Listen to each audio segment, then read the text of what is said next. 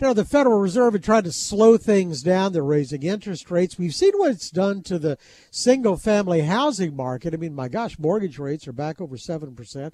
That really is slowing down. But my sense is there's some parts of real estate that you're just not going to, and especially in North Texas, like big industrial development. Sandra McLaughlin, you knew, is the founder, the CEO of Empire Roofing and Empire Disposal, but now as CEO and founder of Empire Holdings, she is developing all sorts of commercial real estate developments for big industrial tenants, and she joins us right now. It's good to have you with us.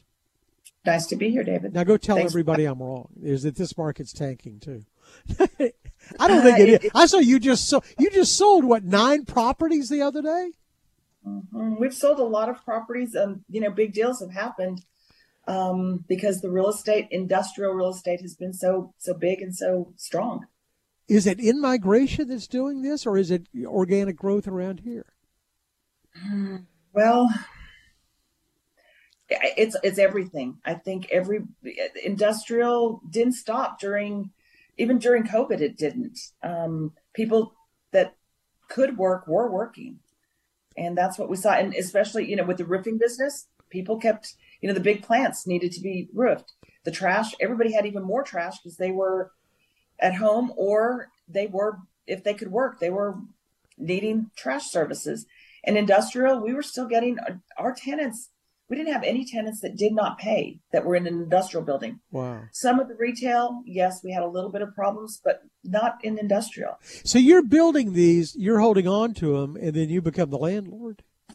I am the landlord, yes. We don't ever sell. It's just that the market was so good the last couple of years that's why we sold a lot of our properties. Can you build sort of generic industrial warehouse buildings that'll suit almost any tenant, or do you have to build a suit? We do both. And we do a lot of spec. We start with a spec building, and what that looks like is 20% office, 80% warehouse, and then a yard space that is all concrete and fenced.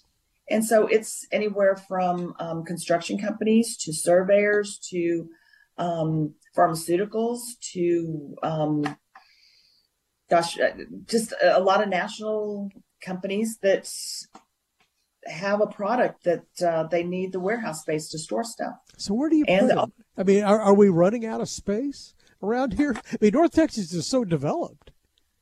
It is. It's hard finding larger tracts that the numbers work, because right now, because the prices have gone up tremendously and construction cost has gone up tremendously.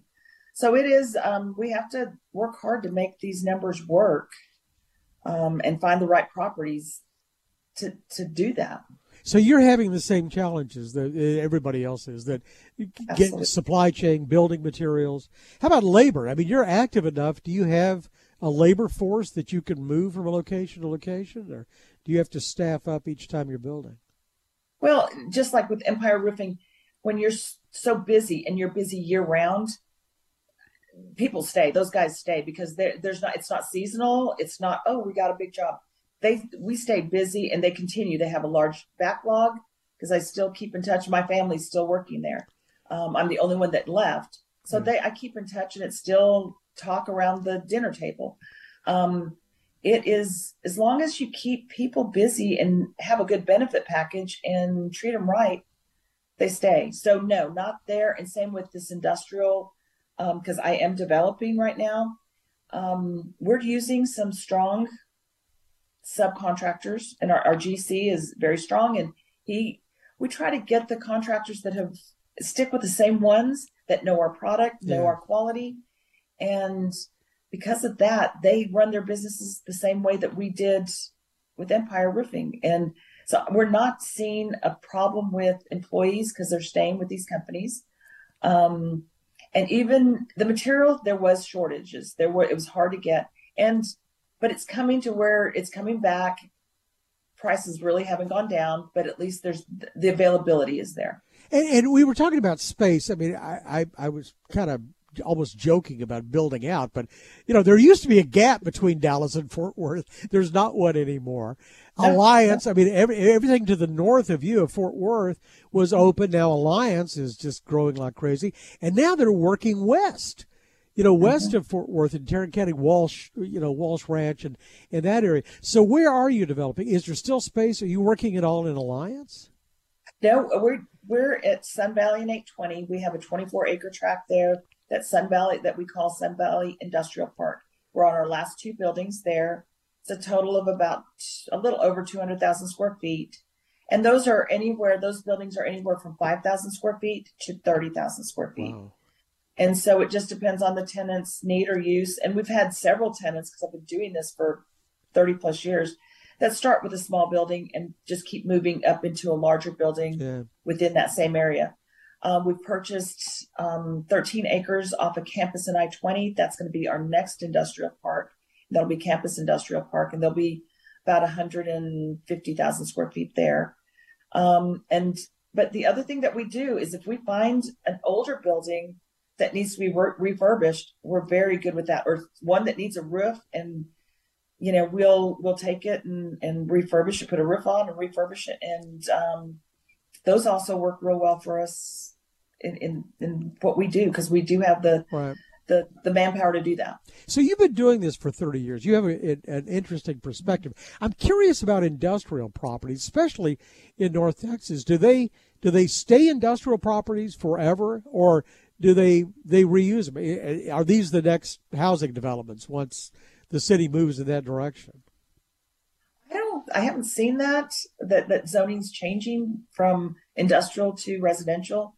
I'm sure it could in some of these older industrial parks, possibly, but no, it's staying industrial, and the need for industrial is still there. Yeah. And trying to because there's a lot of, you see some vacant properties, but they're not zoned industrial. They're zoned something else. And the likelihood of getting them rezoned is questionable, Yeah. I'm curious about the nature of these too. I was fortunate enough, I guess it's been over a year now, but to go into one of these Amazon warehouses. And they'd really reoriented it a lot to make it accessible for robots, which really looks like a little Zumba, but I mean, sort of an enormous Zumba that goes around and lifts pallets. And they said they had to reconfigure, and they have to build specifically to accommodate those. Are you seeing any of that? Oh, yes, we do. And that's why we really like to get to know our tenant. We spend several hours, maybe a couple days, just trying to be in the life of that tenant, what their business looks like, so that we can help build that building or structure that building to work for them, not them try to work and adapt in a building that's not good for them and for their business. So yes, we've put in pits, we've put in so many certain tanks, we've cranes. We've done a lot of work for adjusting the buildings to work for our tenants. Absolutely. Well, it sounds like you have good visibility into 2023, talking about the acquisitions. So you see the business staying? It's going to be good for the foreseeable future? I do. We're still getting plenty of people looking at our product. These last two buildings that we have, they will be, one is already leased, and the other one will be leased before it's finished. And I think the campus project will probably be in the same situation, to where, and they're good quality businesses that need a place to stay. Well, it's good to know, and I'm going to look to you as a leading economic indicator with that sort of visibility into the future. Sandra McLaughlin is the CEO and founder of Empire Holdings, and the empire keeps getting larger. Keep it up. Enjoy the conversation. Thank you so much, David. Thanks for having me. For more of our conversation, go to krld.com/CEO. I'm David Johnson, News Radio 1080 KRLD.